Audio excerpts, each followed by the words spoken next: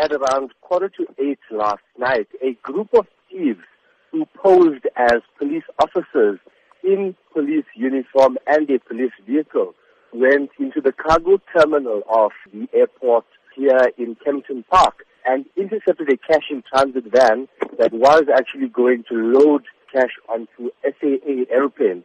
So basically what they did was they posed as police officers, they took the cash from the security guards, they loaded it into their vehicle and then fled the scene.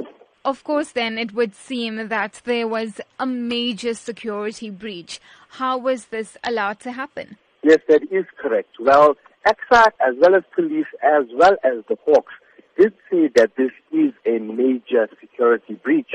However, what is said is that because these thieves actually posed as officers, they never seemed to have been as a threat at the gate. So, they weren't really seen as suspects or anything of that nature, which is why they were therefore let out with the cash and so on. However, a high-level investigation is currently underway by the Hawks as well as the police services to actually get to the real story and find out what exactly happened and how this robbery actually took place. At this stage, is there any word as to exactly how much cash was taken? Well, it is alleged that it was over 20 million rands.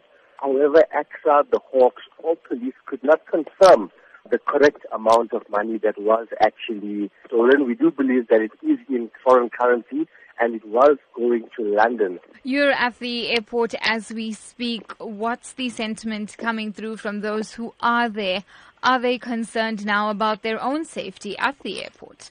Travelers are actually going about their business as usual, not knowing what exactly took place here last night. However, a few of them that we did speak to and we did tell them, this is what happened last night. How do you actually feel? And they were extremely shocked because, security at this airport, in fact, it being the largest airport in Africa, is extremely tight.